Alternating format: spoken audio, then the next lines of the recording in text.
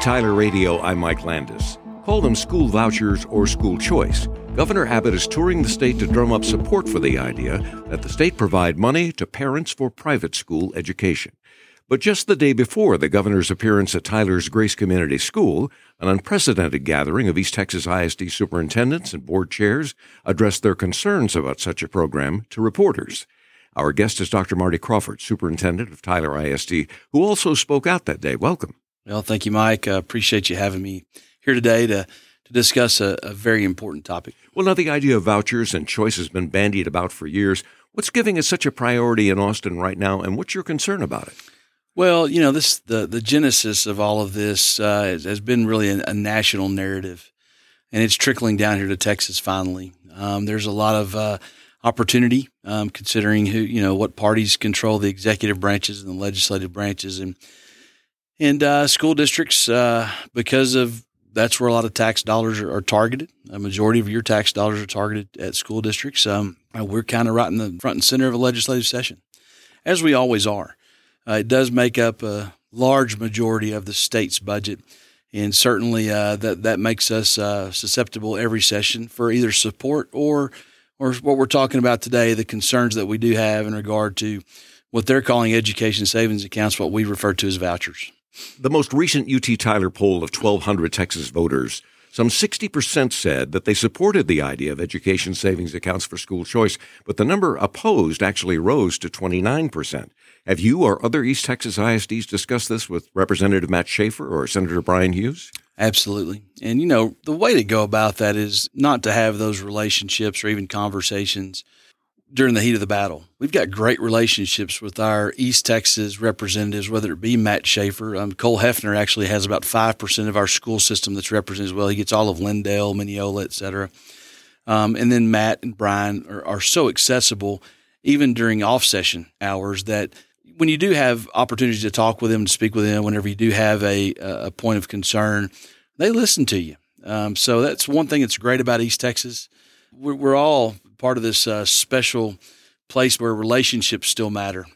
And even though you may have some differing viewpoints in regard to some issues, as long as those relationships are done professionally and positively, I think that there's always an opportunity there to make your case and for them to listen. And then hopefully it makes a difference whenever they do get into Austin to represent Tyler ISD constituents, East Texas constituents, and not just those that are maybe in other parts of the state that are driving this conversation. So they listened to you, but did they push back? And if they did, what did they say? A little bit. It's probably not for me to say what their thoughts are. You can tell me what they absolutely. said to you. Well, it's got to make sense. It's got to make fiscal sense. It's also got to make sense from their ideological viewpoints, them both being Republicans, and from the conservative point of view. And I think our board president stated a very conservative case about why vouchers are not the thing that's going to help public education or just general education in Texas as a whole. We all understand parents are responsible for their children, no doubt about that. And we do say that in Tyler ISD. We're not going to be some of these school boards or administration like you've seen out of state in Illinois or Virginia or Pennsylvania that have said, no, we're going to decide what's best for your children. We're not saying that at all. And I think that narrative is what's kind of crept down here into Texas. It's virally crept down here into Texas. And Matt and Brian both realize the type of people that we have here in East Texas, that we do value the parent as the number one educator of the household. We're here to support that and supplement their what they want us to do as far as educating their kids 9 hours a day, 187 days a year. Look into your crystal ball if you can, and do you think the general concept of vouchers or choice has enough support to pass in some form or another this session? Well, your sample size is pretty good on your statistics as far as your survey goes. And so 60% of the state says that's something they want to consider. But, school choice is so general in terminology. It doesn't always have to mean vouchers. It could mean attendance zones. It could mean programmatic opportunities that you do actually have inside of your school system, like we have in Tyler ISD. We have a lot of choice because you can apply for transfers. You're not locked into an attendance zone, even though a lot of folks love living inside of an attendance zone, having a neighborhood school to go to. But if you want to go to more MST magnet school, which is math, science, technology, on the east side of town, but you live out there by Flint or Gresham, you can apply for a transfer and then actually get into that Moore program. We have some innovative programs as well. Career Technology Center, Early College High School, great flagship high school facilities that were just recently rebuilt by our community. There's a lot of choice inside of school systems already. But then you start talking about the voucher conversation. And your question was, does it have legs? Absolutely it does, because it's bipartisan this time, specifically driven by the party that's in control of the legislature and the governorship right now. But at the same time, there are some on the Democrat side as well that are supporting this.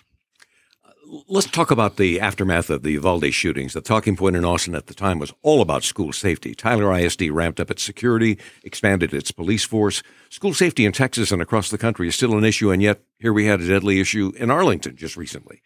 How are you folks responding to that? Are you working within the same parameters you were before? Have you bumped up any security? No, we're ahead of the game. It doesn't mean that there might not be something tragic or concerning happen here locally. I mean, it's just the world we're living in right now, and isn't it sad that we're having to talk about this with schools?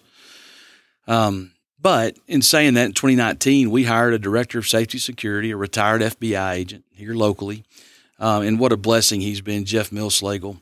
And he's been able to really look at some innovative, creative approaches on that side. We've also got a very robust police department that we've had for 20 plus years as well. We have now staffed a police officer, enough police officers to put one at every campus. And, you know, there might be some folks that are concerned about the over-policing. But I'll say this, the ones that I've run into are either retired Smith County Sheriff's Department or retired Tyler PD. So they're from here. They're in the community, and, man, they're the best guys and gals to have. I see them eating lunch with our students all the time. I see them presenting inside of classrooms. I see them shaking hands with parents, and there's a smile on their face. So, but that's not the only thing. We've got some mental health issues that we've got to work on here in the state as well, and we've been, I think, a vanguard in being able to supply some mental health counselors across the district on top of the normal counselors that you actually have inside of schools. They are so busy doing that component of it, especially at the high schools, that we now have mental health counselors that can help with some of the other things that we have going on here, because we are seeing that kids are having some struggles in regards to the mental health issues that are out there. They're so well documented. We're not immune to that. Our guest has been Tyler ISD Superintendent Dr. Marty Crawford. To hear this interview again or to share it, go to kvut.org. I'm Mike Landis for UT Tyler Radio.